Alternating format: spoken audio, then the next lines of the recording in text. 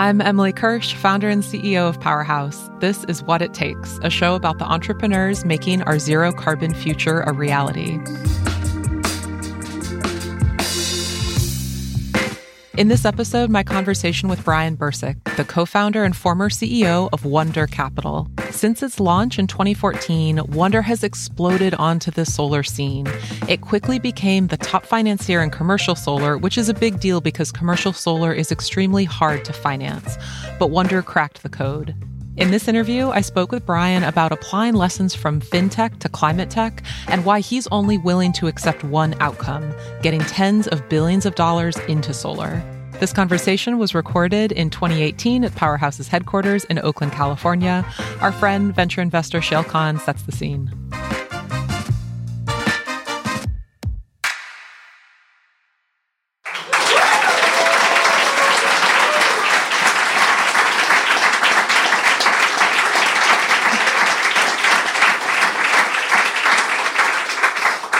Thank you. Well, if there's one truism in solar, it's this. Commercial solar is hard. And if commercial solar in general is hard, then small commercial solar is damn near impossible. Let me back up for a moment. I started closely tracking the solar market in the US in 2008, which I think might have been the most important year for solar in U.S. history. That was the year that, in response to the financial crisis, Congress passed a series of bills to stimulate the economy. Included in one of those bills was an 8-year extension to the federal investment tax credit, taking it from expiring in 2008 to 2016, which provided absolutely needed policy certainty to this nascent market back at that time. It also temporarily enabled that tax credit to be refundable for cash, which alleviated the worst impacts of the financial crisis on the market, namely that nobody was making any profit, so nobody had any tax liability. Now, up to that point, the thing that you need to know is that commercial solar had actually been the strongest market for solar we had in the U.S. The majority of solar that we were building up to that point had been for commercial and industrial customers, thanks to the declining cost of panels and to innovations like SunEdison's introduction of the solar PPA for customers. So the result was that commercial solar had been really strong. So you might have thought that we extend the tax credit out another 8 years, the primary result would be a huge boom in commercial and industrial solar installations. Instead, what actually happened is that commercial solar basically plodded along, grew incrementally, but not substantially for years, while meanwhile, the residential solar market absolutely took off and the utility scale solar market absolutely took off and basically left commercial solar behind in the dust. So what happened? Well, it turns out that scaling commercial solar is incredibly difficult. Every customer is unique and they demand unique treatment. But the individual project sizes don't enable that kind of a high-touch transaction cost, so you get buried in paperwork and process, and it makes projects take too long, it makes them unprofitable. Perhaps the biggest challenge is financing. You have millions of unrated, non-creditworthy purchasers with specialized real estate situations, accounting oddities, and limited understandings of solar contracting. And you can see why this is difficult to do profitably at scale. These problems are hard enough when you're trying to sell to Walmart rooftops, but they're exponentially more complex when you go down market. Which isn't to say that nobody's tried. Over the years, there have been many challengers who've boldly claimed to finally crack the code on the commercial solar market. Without picking too hard on a company that basically doesn't exist anymore to defend itself, let me just read you a brief excerpt from an article in 2015 about a SolarCity press release. The article says, on Tuesday, the country's largest solar installer, California-based SolarCity, declared it had figured out how to install solar panels atop small and medium businesses while also turning a profit, potentially opening a market estimated to be worth at least $10 billion a year. And then there's a quote from Lyndon Rive, the CEO of SolarCity, who said, when you fly into any airport, you see all these industrial areas and small warehouses with small businesses, and there's no solar. We now have a solution that makes it cost-effective. So SolarCity had cracked the code. Not actually. In reality, neither SolarCity nor anybody else had really figured it out. So the market has continued to sort of plod along generally speaking, with a residential solar market that has seen an enormous amount of innovation, utility scale solar market that has seen an enormous amount of innovation, and a C&I solar market that has largely been stuck in the past. In my opinion, there are relatively few exceptions to that statement. But one of those exceptions is thanks to Brian Bursick, the CEO of Wonder Capital. Wonder is taking a novel approach to solving the financing portion of this equation by connecting accredited investors directly with portfolios of specially vetted solar assets. And at least so far, it seems to be working. Wonder financed over 33 megawatts of solar in the first half of this year, which puts it up in the upper echelon of C&I solar financiers nationally, including some really big incumbent players. So to me, the most impressive entrepreneurs are the ones for whom the bigger the challenge, the more they want to go after it. And I, as much as anybody, certainly appreciate the magnitude of the challenge of figuring out how to take advantage of the millions of commercial rooftops that should have solar on them. And so I appreciate the magnitude of the challenge that Brian and Wonder are tackling, and I truly hope that they're the one who has finally figured out how to crack the code. With no further ado, Emily Kirsch interviewing Brian Bursick.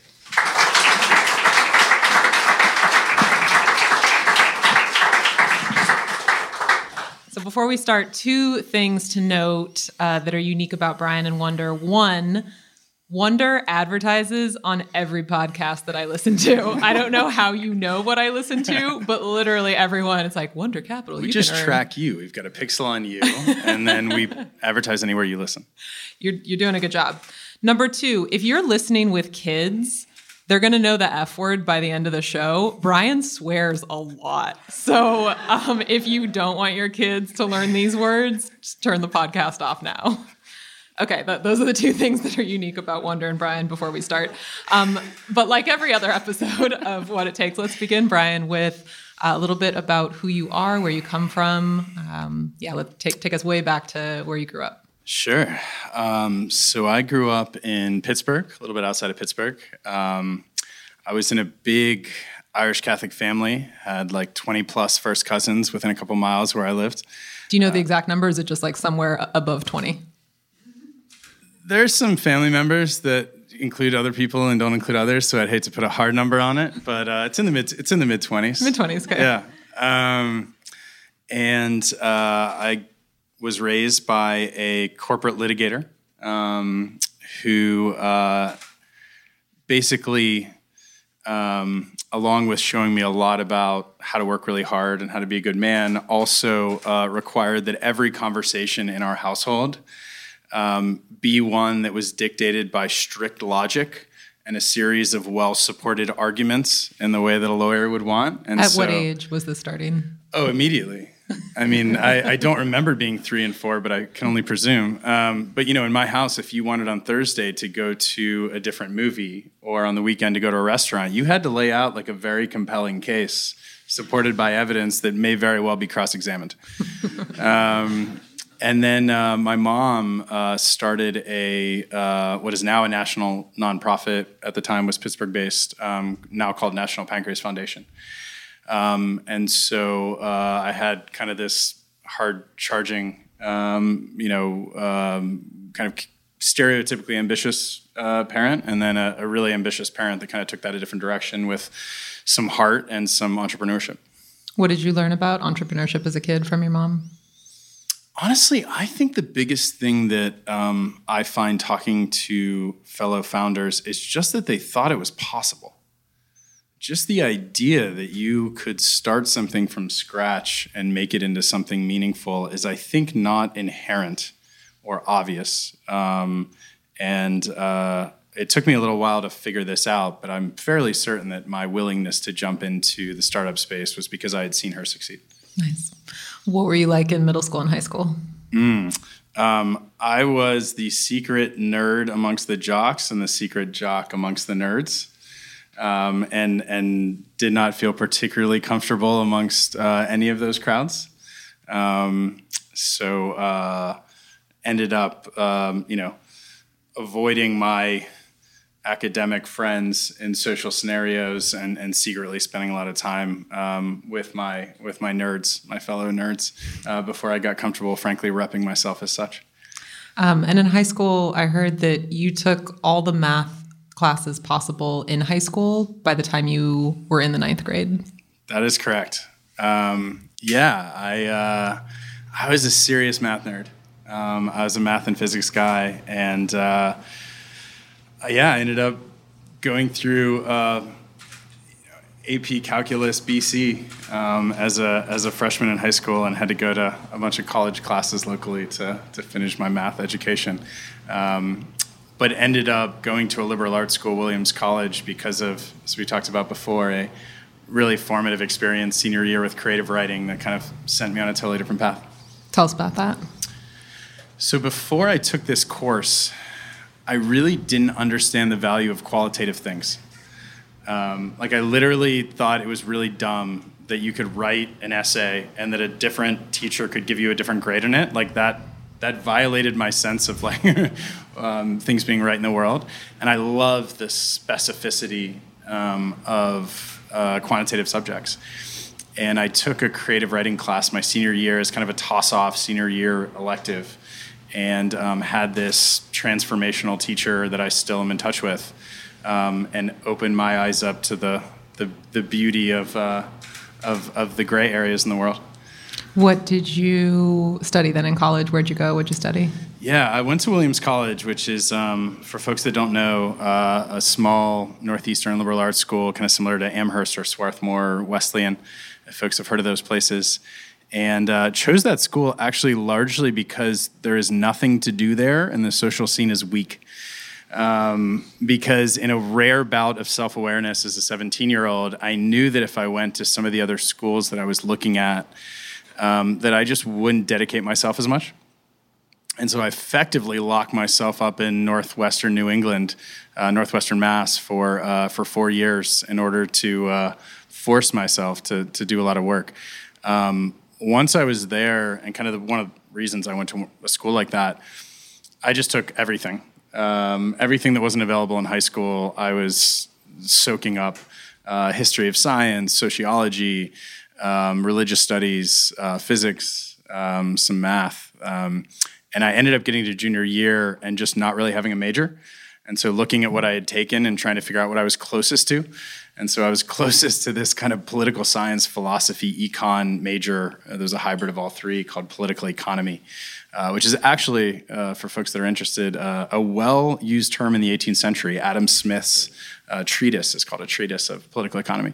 But the only other place that has that degree is Harvard. And it's kind of this weird combination of the reality of politics, the philosophy that underpins the things we should care about, and then the economic realities that inform some of those decisions. And it was joint taught by professors of all three disciplines.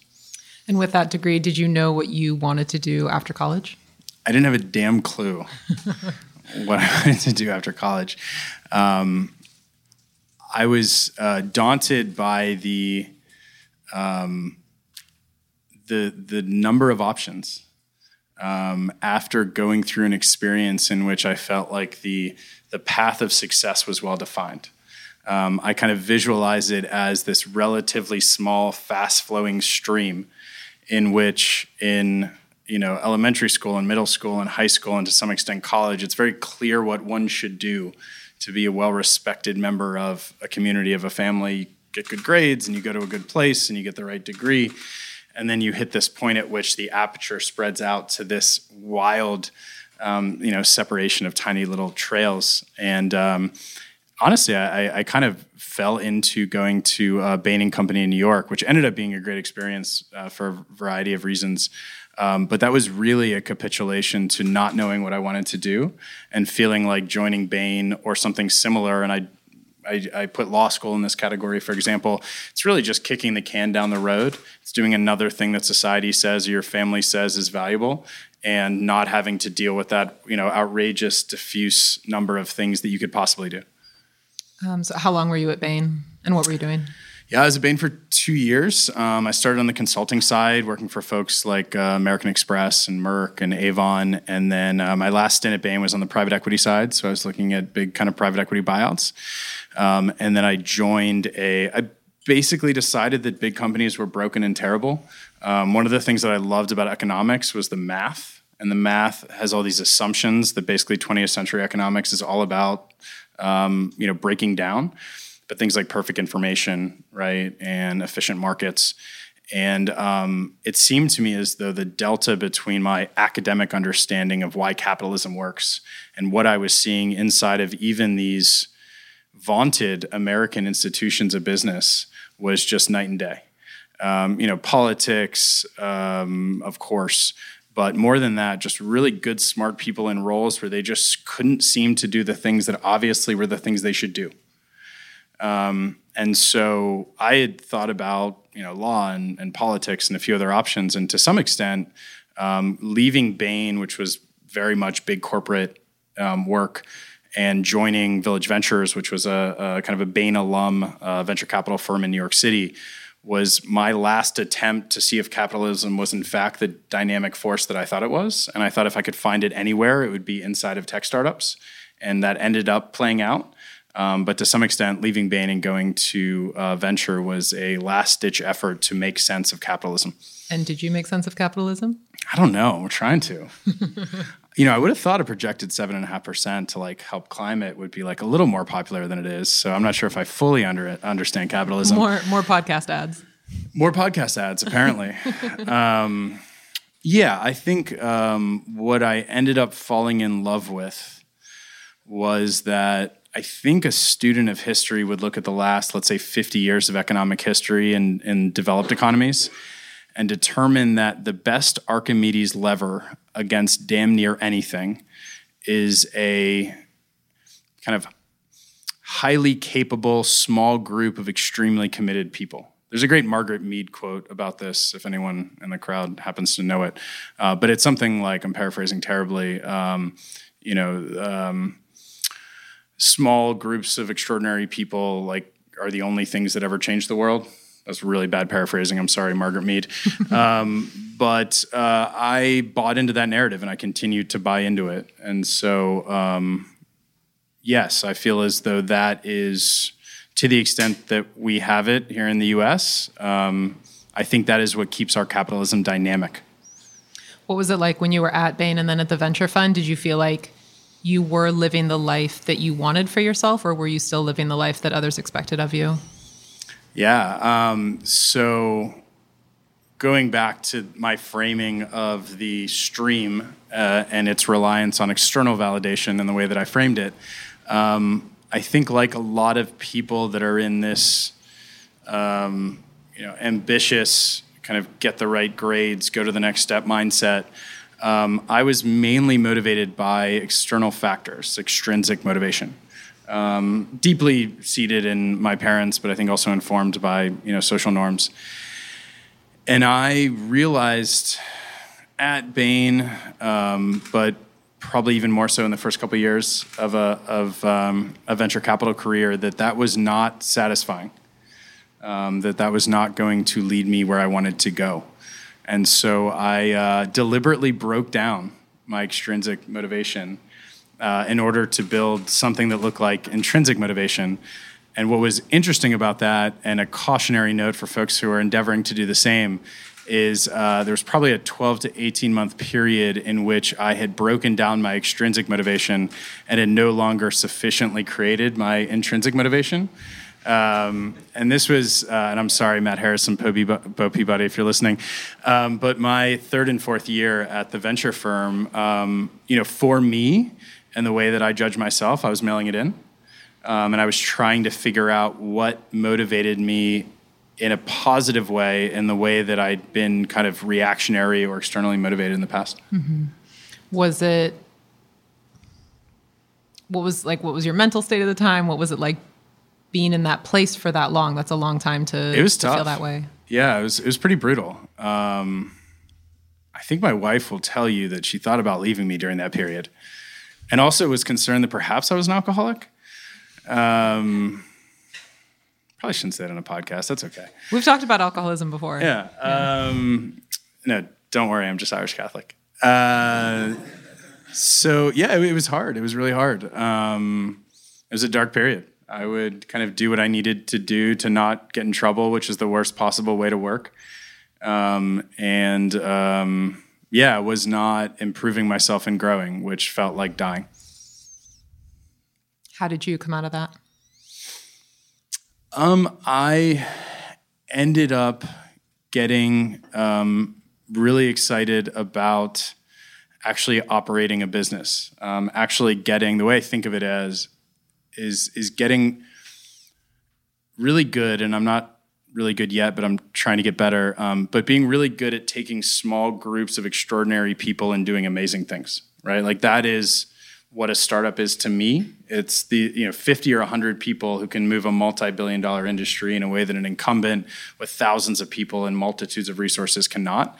And so that provided hope as a tool, and then figuring out the problems against which that tool would be useful has been like another multi-year exercise.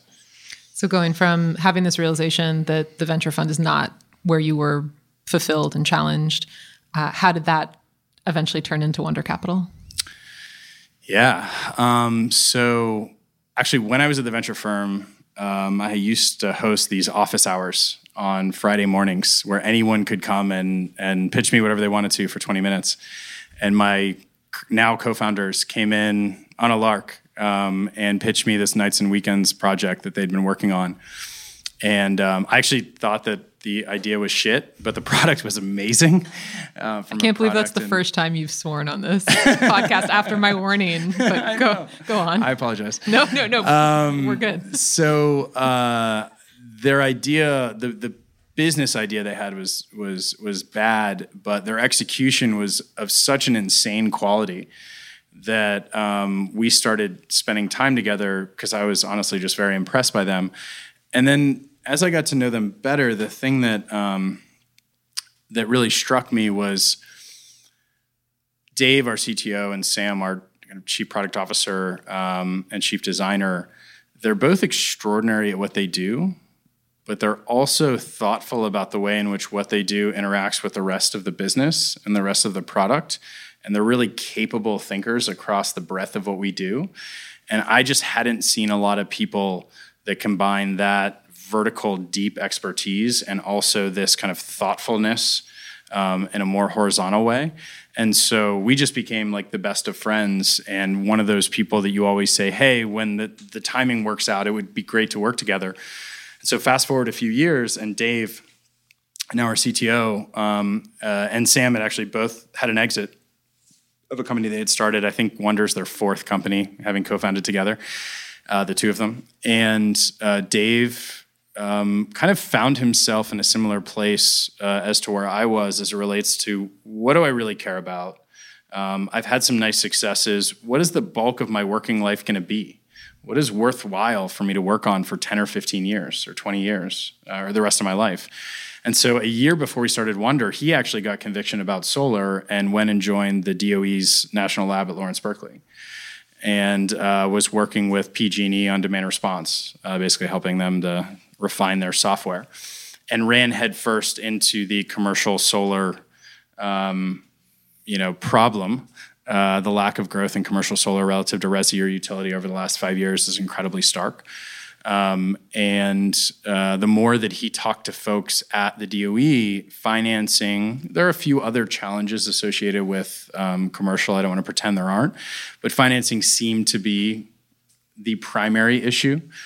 And he knew that I had spent a bunch of time at my venture firm working on software-enabled commercial lending. And so he brought that to me, and that was the start of what ended up being Wonder. When did you actually incorporate? We incorporated on April 23rd of 2014, but we'd been working on it for about 3 months together full-time, and we'd been working on the idea behind it in a relatively full-time way for about 9 months.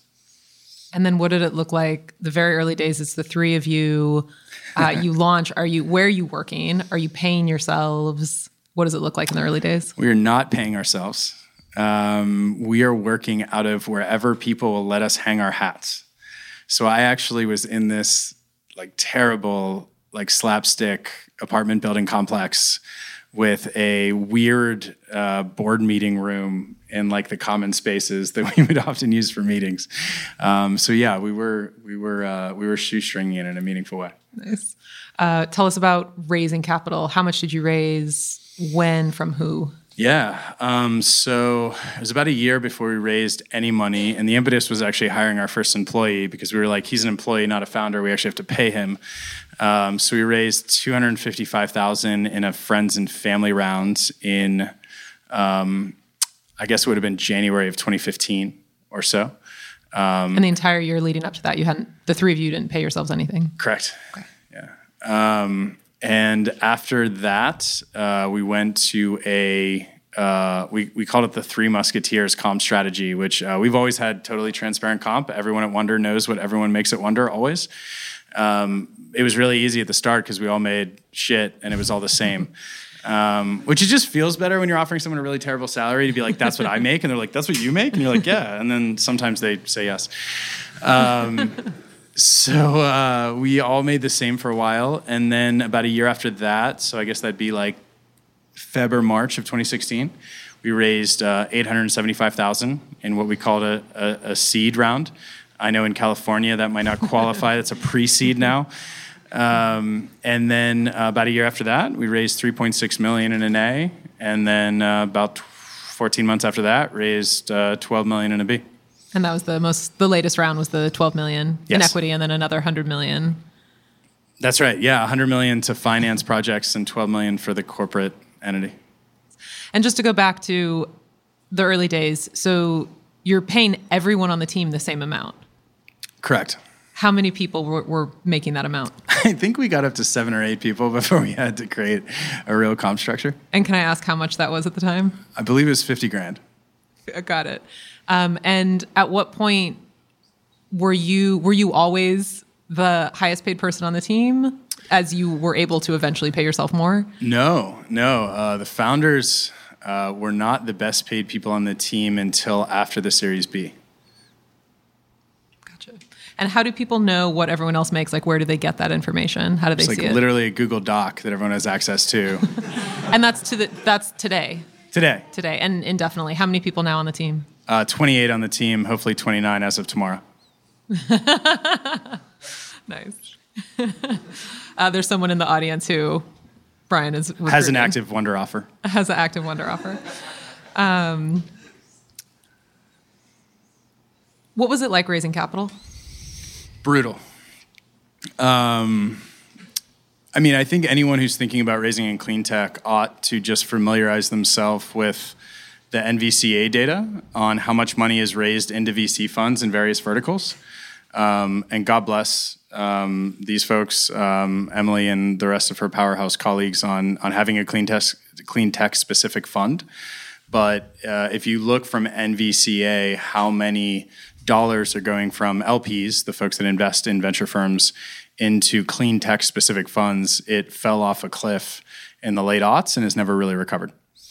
And so what I would encourage folks to do, and what has enabled our fundraising success as it is basically doing everything you can to position yourself not as a clean tech company.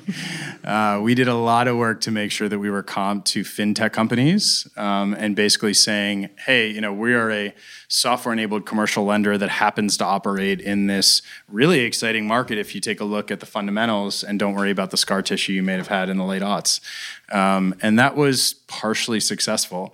But nonetheless, having seen 175 companies in our portfolio when I was in VC, the numbers we had, the team we had, and the struggle we had fundraising, I think you can't help, and maybe I'm letting myself off the hook, but I think you can't help but recognize that it is still very hard for clean tech companies, solar companies to raise VC.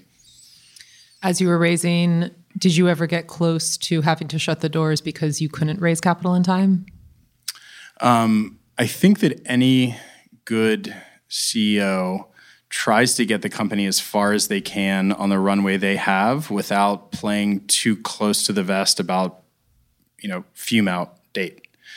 And so we have never been in a position where we didn't know where the next payroll was coming from, because I've always been thoughtful about that cushion. But each time that we've raised, we've had no more, I think, than 3 months of cash on the books. Was that scary, or did that just feel like that's the way it is? Both. And for the latest round, your Series B, tell us about that. Like, how many investors did you have to talk to in order to get the 12 mil? Yeah. So I still have to do some kind of Series B blog post recap because that's something you have to do, apparently. But we basically put together, and I would recommend this for any entrepreneurs thinking about fundraising, we put together this massive Google document of every firm, every partner, and every company that they had invested in that we thought was relevant to our fundraise. So in other words, we had a spreadsheet that said, Energy Impact Partners, right? Mosaic, here's the partner who led it, here's the date, here's the link. And what we did with that is we sent that out to all of our advisors, all of our investors, and said, do you know any of these people well enough to make a warm introduction? And what was important about that is we also left a big bolded column empty for who made the intro. And then we also had a tally at the top of that list as to how many intros our various advisors and investors had made. And through mapping out about 175 relevant investments and therefore relevant firms and relevant partners, we were able to get 128 warm introductions to the relevant partners with the context of, hey, I'm reaching out because I saw you invested in this. Does this look like what Wonder's up to? And those 128 warm intros turned into 66, I want to say, first meetings, actual meetings, not phone calls, like in-persons, turned into, I want to say, 24 venture firms in like data room style diligence, and then ultimately into, depending on how much credit you want to give to verbal term sheets, like 4 or 5 term sheets at the end of the Series B. I don't know if you remember this, but I remember seeing an early version of your deck when you were raising that seed round. And normally the last slide is the ask. It's like how much you're raising and what you want. But their last slide, the only thing that was on the slide, and it was beautifully designed, but it just said, give us the money, Lebowski. So we actually, that's crazy you bring that up. We did a meeting with, my idea behind that, by the way, just if folks are interested, is that we wanted someone who had a sense of humor and also someone that was founder friendly. We wanted someone who didn't think of this as like, we're here and you're the big vaunted VC and we're here like groveling for your capital. I don't know how many folks have tried that in a dating scenario, but it's a really bad way to engage with someone if you want them to like you. And B, it just, I don't think it reflects the best way that venture firms engage with companies these days. We did, though, we had an interesting experience. We reached out to Mark Schuster's firm, which is now called whatever it's called, but it used to be called GRP. And one of his partners got on the line with us, and he said, I almost didn't take this call. We're like, oh, what's going on? He said, slide 18. So we're like, shit, right? We like jump forward to slide 18, and it's the give us the money, Lebowski. And he's like, anyone who doesn't take this seriously is not of interest to us. And I was like, see, guys, the filtering is working. This is fantastic. This guy is clearly a humorless asshole, and we have just avoided having any kind of engagement or wasting time with him. So that slide actually ended up being pretty successful. It worked. What did this money allow you to do? Like, tell us about Wonder. Tell us about the product. What have you built? What has it enabled? Yeah. The thing that we want to do, the thing that we think of as our, reason for being in the world is to close this gap between the way that commercial has grown. And really, SEIA calls it non-residential, which is wildly annoying, but it's commercial, it's light industrial, it's also this mush market. I'm trying to get SHUM started if anyone wants to join in. If you want to describe much for those who don't know, I was about to say, SHUM, yeah. Municipalities, universities, schools, and hospitals. So it's basically like non-tax paying entities that might want to put up solar, but mush, like SHUM's better. So like in that market, as we talked about in the intro, there's a $10 billion gap between what's happening annually in residential and what's happening in this market that's non-residential, these various categories, annually. Right? That's $10 billion of solar that should be getting built if we could figure out how to make that market work as well as resi. And the thing that has really made resi turn so well, particularly on the capital market side, and anyone who looks at the history of solar knows that freeing up financing that's cheap and works for solar is really how you build more solar, right? Fundamentally, I mean, driving down the cost curve, please, like that is the most important thing. But setting that aside, if you can bring good financing packages, the market seems to move. And in the resi space, FICO scores just make that incredibly easy. You show up with someone with an iPad and they put in some details, and suddenly you're ready to rock, right? You can offer them an indicative terms on a PPA within a day. And one of the things that's always been hard in this space, and where my background actually comes in, is about 90% of U.S. entities that are not individuals, there's commercial entities or these nonprofits we were discussing, they don't have a credit score. There's no FICO equivalent. And it really just gets down to the fact that we're all wildly similar.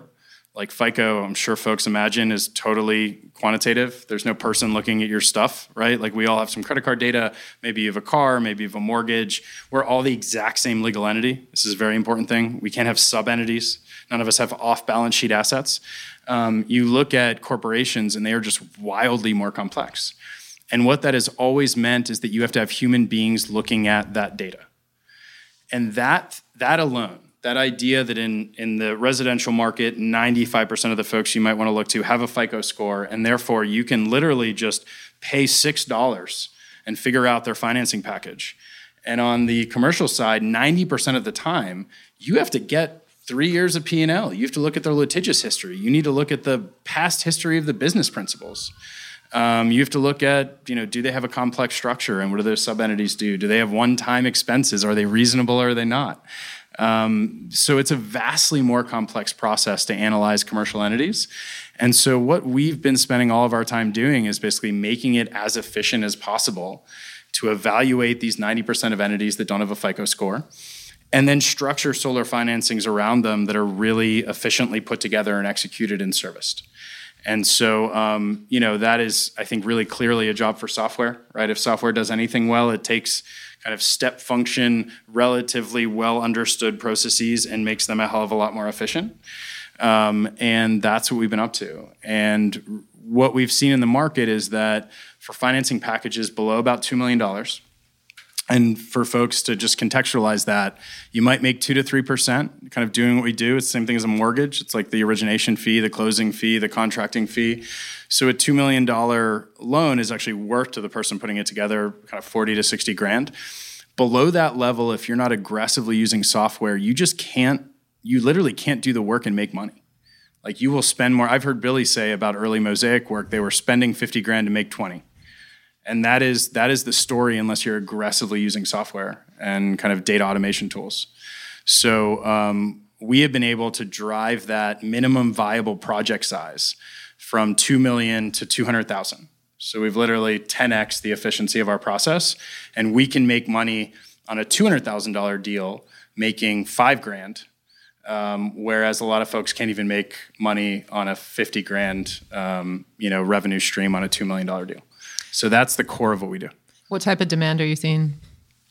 So we'll see on a given representative month about $200 million of borrower demand. So we're seeing about $2.5 billion, touch south of that, of borrower demand annually. And it's worth pointing out, perhaps, for folks that might not appreciate this, there were literally people who didn't believe there was $2.5 billion of sub 2 megawatt demand out there. So we obviously don't have 100% market share, but the fact that we're seeing, more than $2 billion of demand to some extent validates the opportunity in the, again, sub 2 megawatt market. I ask everyone this, but how did you know how to do this? No idea. One of the things that I was lucky enough to learn at Bain was that well-supported, ambitious, curious, smart people who spend 3 to 6 months getting up a learning curve in a market, in my experience, are often better than people who have spent 10 to 20 years there without a deliberate learning process. So our team is disproportionately made up of people who have not learned the lessons of how to fail in commercial solar, but instead are really smart people that we've asked to get up the learning curve quickly. And I am included in that group. What were your darkest moments?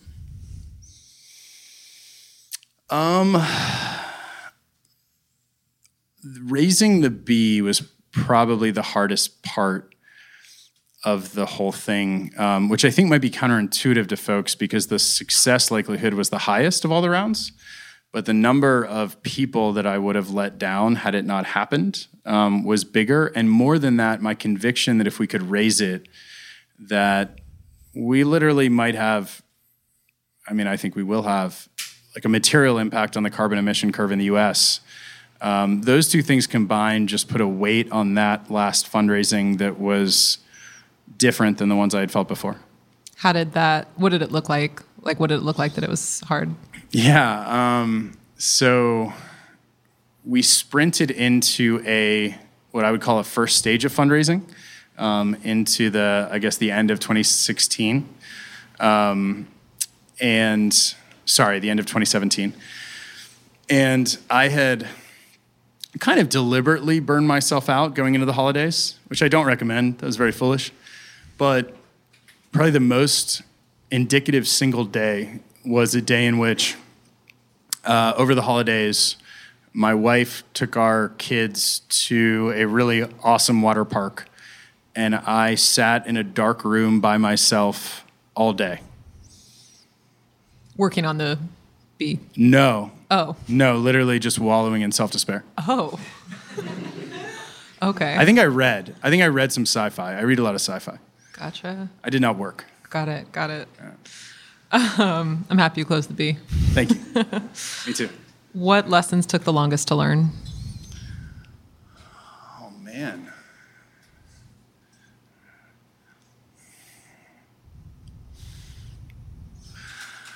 I think the lesson that was hard for all of the founders to learn was what you need to give really ambitious people who really give a shit about what you're doing, in order for them to feel themselves like their sacrifice is worthwhile. So I think when you're asking people to join something partially because of what they hope the collective can do, there's an ownership there that has to be reflected in the way that you manage, in my experience. So what that means is giving what we call spheres of responsibility to people and allowing them to experiment and fail and learn with your baby, even if you might have suggestions that would differ. It's not easy.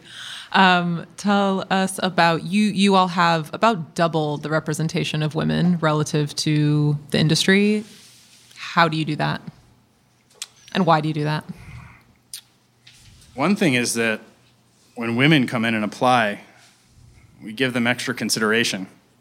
So everyone should just do that.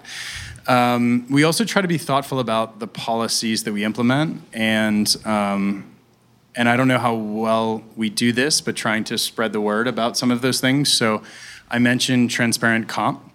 That was actually driven by the fact that women are paid, if I'm not mistaken, something like 20% less in similar roles, and that is largely driven by, from what the data can tell, a frequency and strength of negotiation, i.e. like squeaky wheel gets the grease.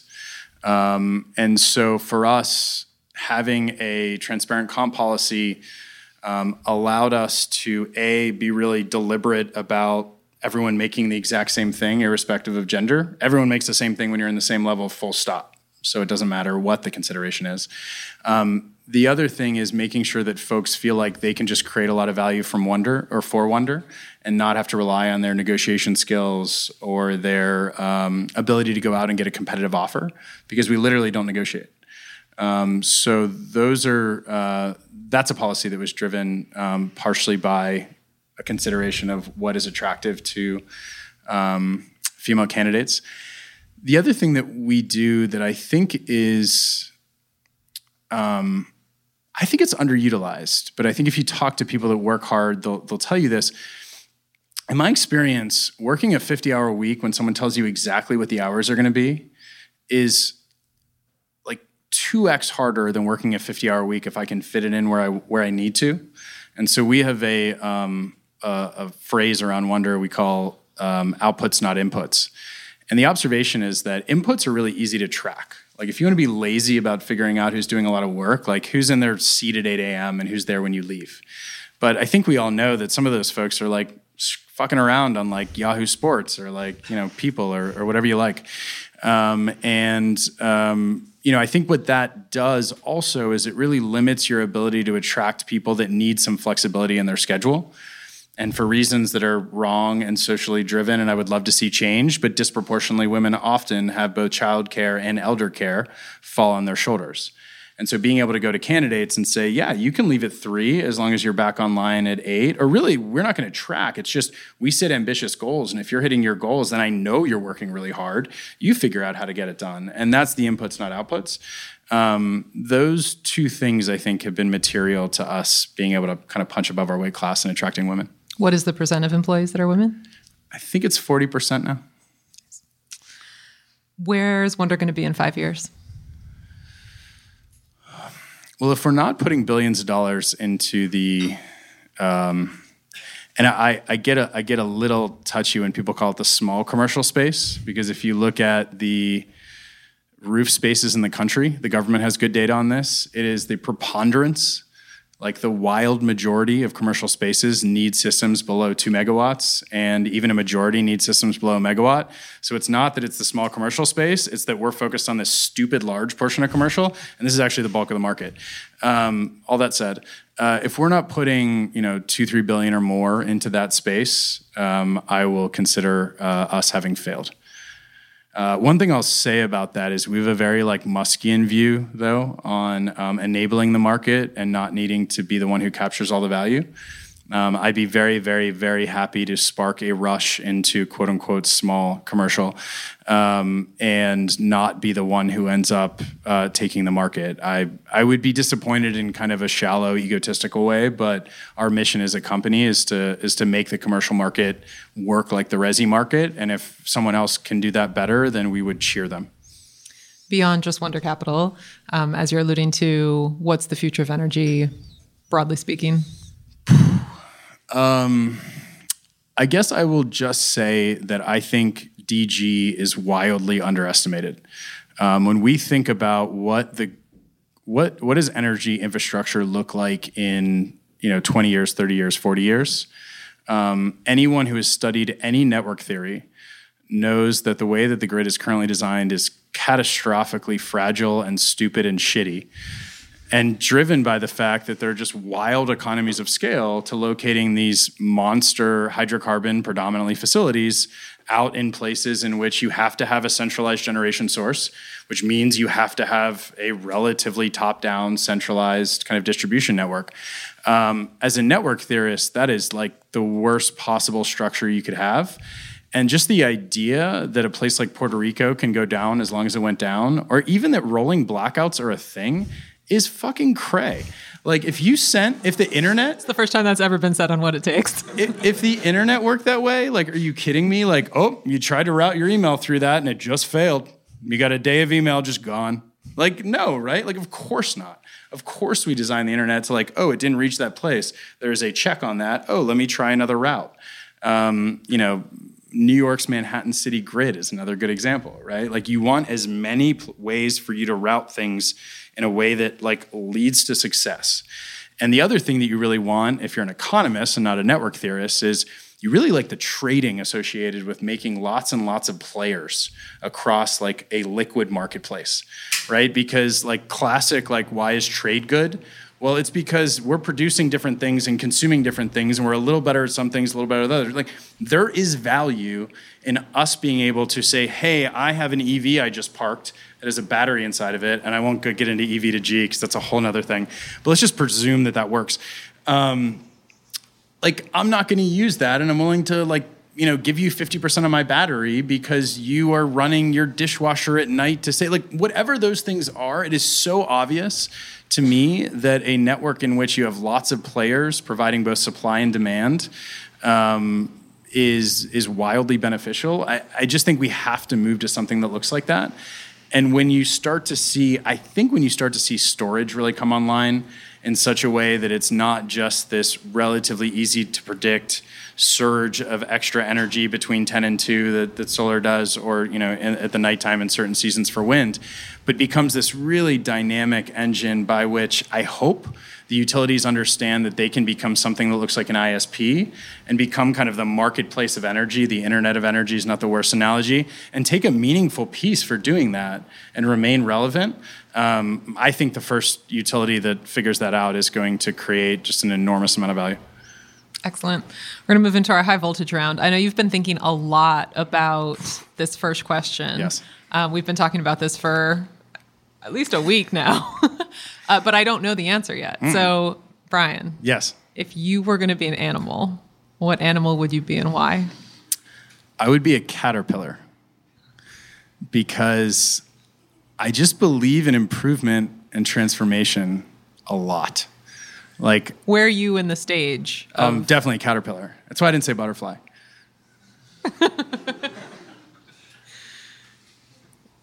When do you think you'll be a butterfly?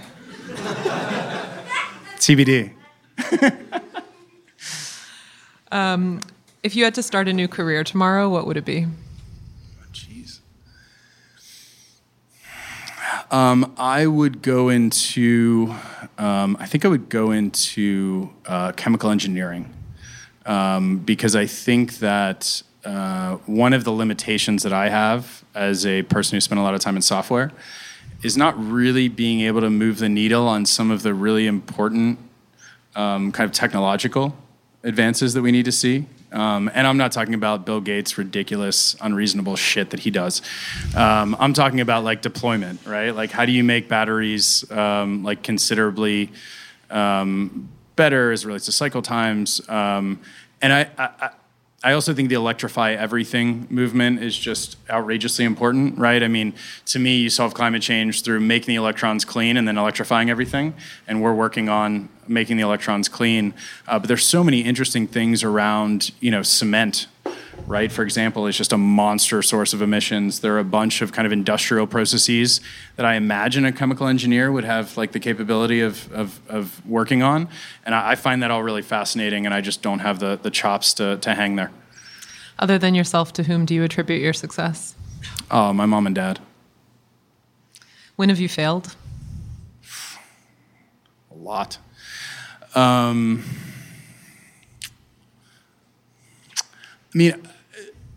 My most interesting failures to me are when I've given up on something because I didn't find it valid. I have a tenacity with things I care about. It's hard for me, to be candid, to point to that many things as it relates to Wonder. I certainly could point to a million small things, but I think folks should maybe spend a little more time evaluating whether their goals are the right goals. I've gotten a lot of value from shedding goals and thereby failing, but failing somewhat deliberately. It's really not like I should figure out a way to answer that. That's criticizes me a little bit more. You can think about it. What's something that you thought was true that you no longer believe? That people are rational. When are you your best self? I am my best self when I'm working with our team members in a way that I feel like expands their capabilities and possibilities, and they're really into. What's your worst trait? I can be pretty. I can be really honest at times when it's not helpful to be honest. I also really enjoy speaking truth to power.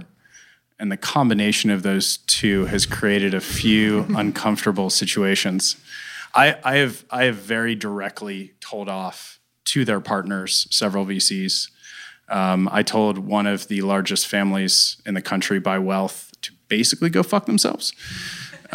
So that's probably my worst trait. If there was just one person who was going to hear this podcast, who would you want it to be? My mom. Oh. When was the last time you were scared? All the time. One of the things that occurred to me recently is that there were times in which you didn't wake up in the morning and know that we're on a crazy, unsustainable path that will lead to the destruction of the future. And I wake up with that every day. It's part of the reason I do what I do. So I've more or less been scared since I was informed of the state of the world. To close, finish these sentences for me. Success is? Having the greatest impact on the greatest number. If I could have done one thing differently, I would have had kids earlier. How old were you when you had your kids? 32 and 35. How old did you want to be when you had them? Younger. If the world knew me for one thing, it would be? Irascibility.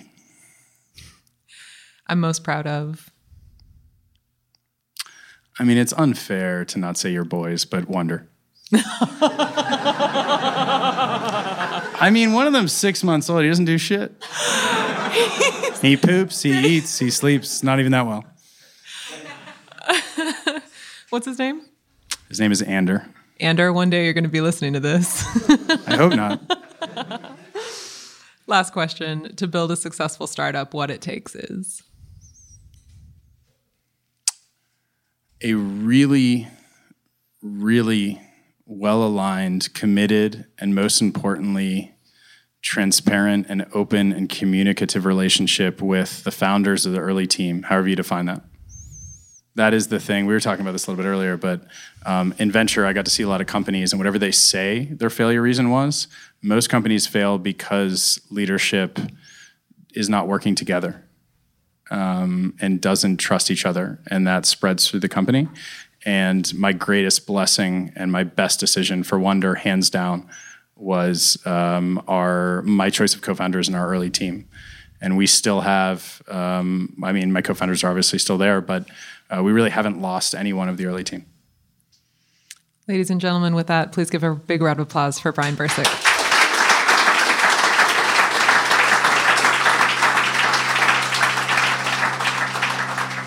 You can listen to all our What It Takes interviews since 2017 right here, and join us for news stories of founders who are building a carbon-free future, their upbringings, their risks, their failures, and their breakthroughs that are transforming our world. We're launching new episodes monthly throughout 2021. Subscribe everywhere you get your podcasts. What It Takes is produced by Powerhouse in partnership with Postscript Audio. Powerhouse partners with leading corporations and investors to help them lead the next century of clean technology innovation. Our fund, Powerhouse Ventures, invests in founding teams building innovative software to rapidly transform our global energy and mobility systems. You can learn more at powerhouse.fund. That's powerhouse.fund. Our executive producer is Stephen Lacey. Our producers are Jamie Kaiser, Rye Story Fisher, and Emma McDonough. Sean Marquand mixed the episodes and composed our music. I'm Emily Kirsch. This is What It Takes.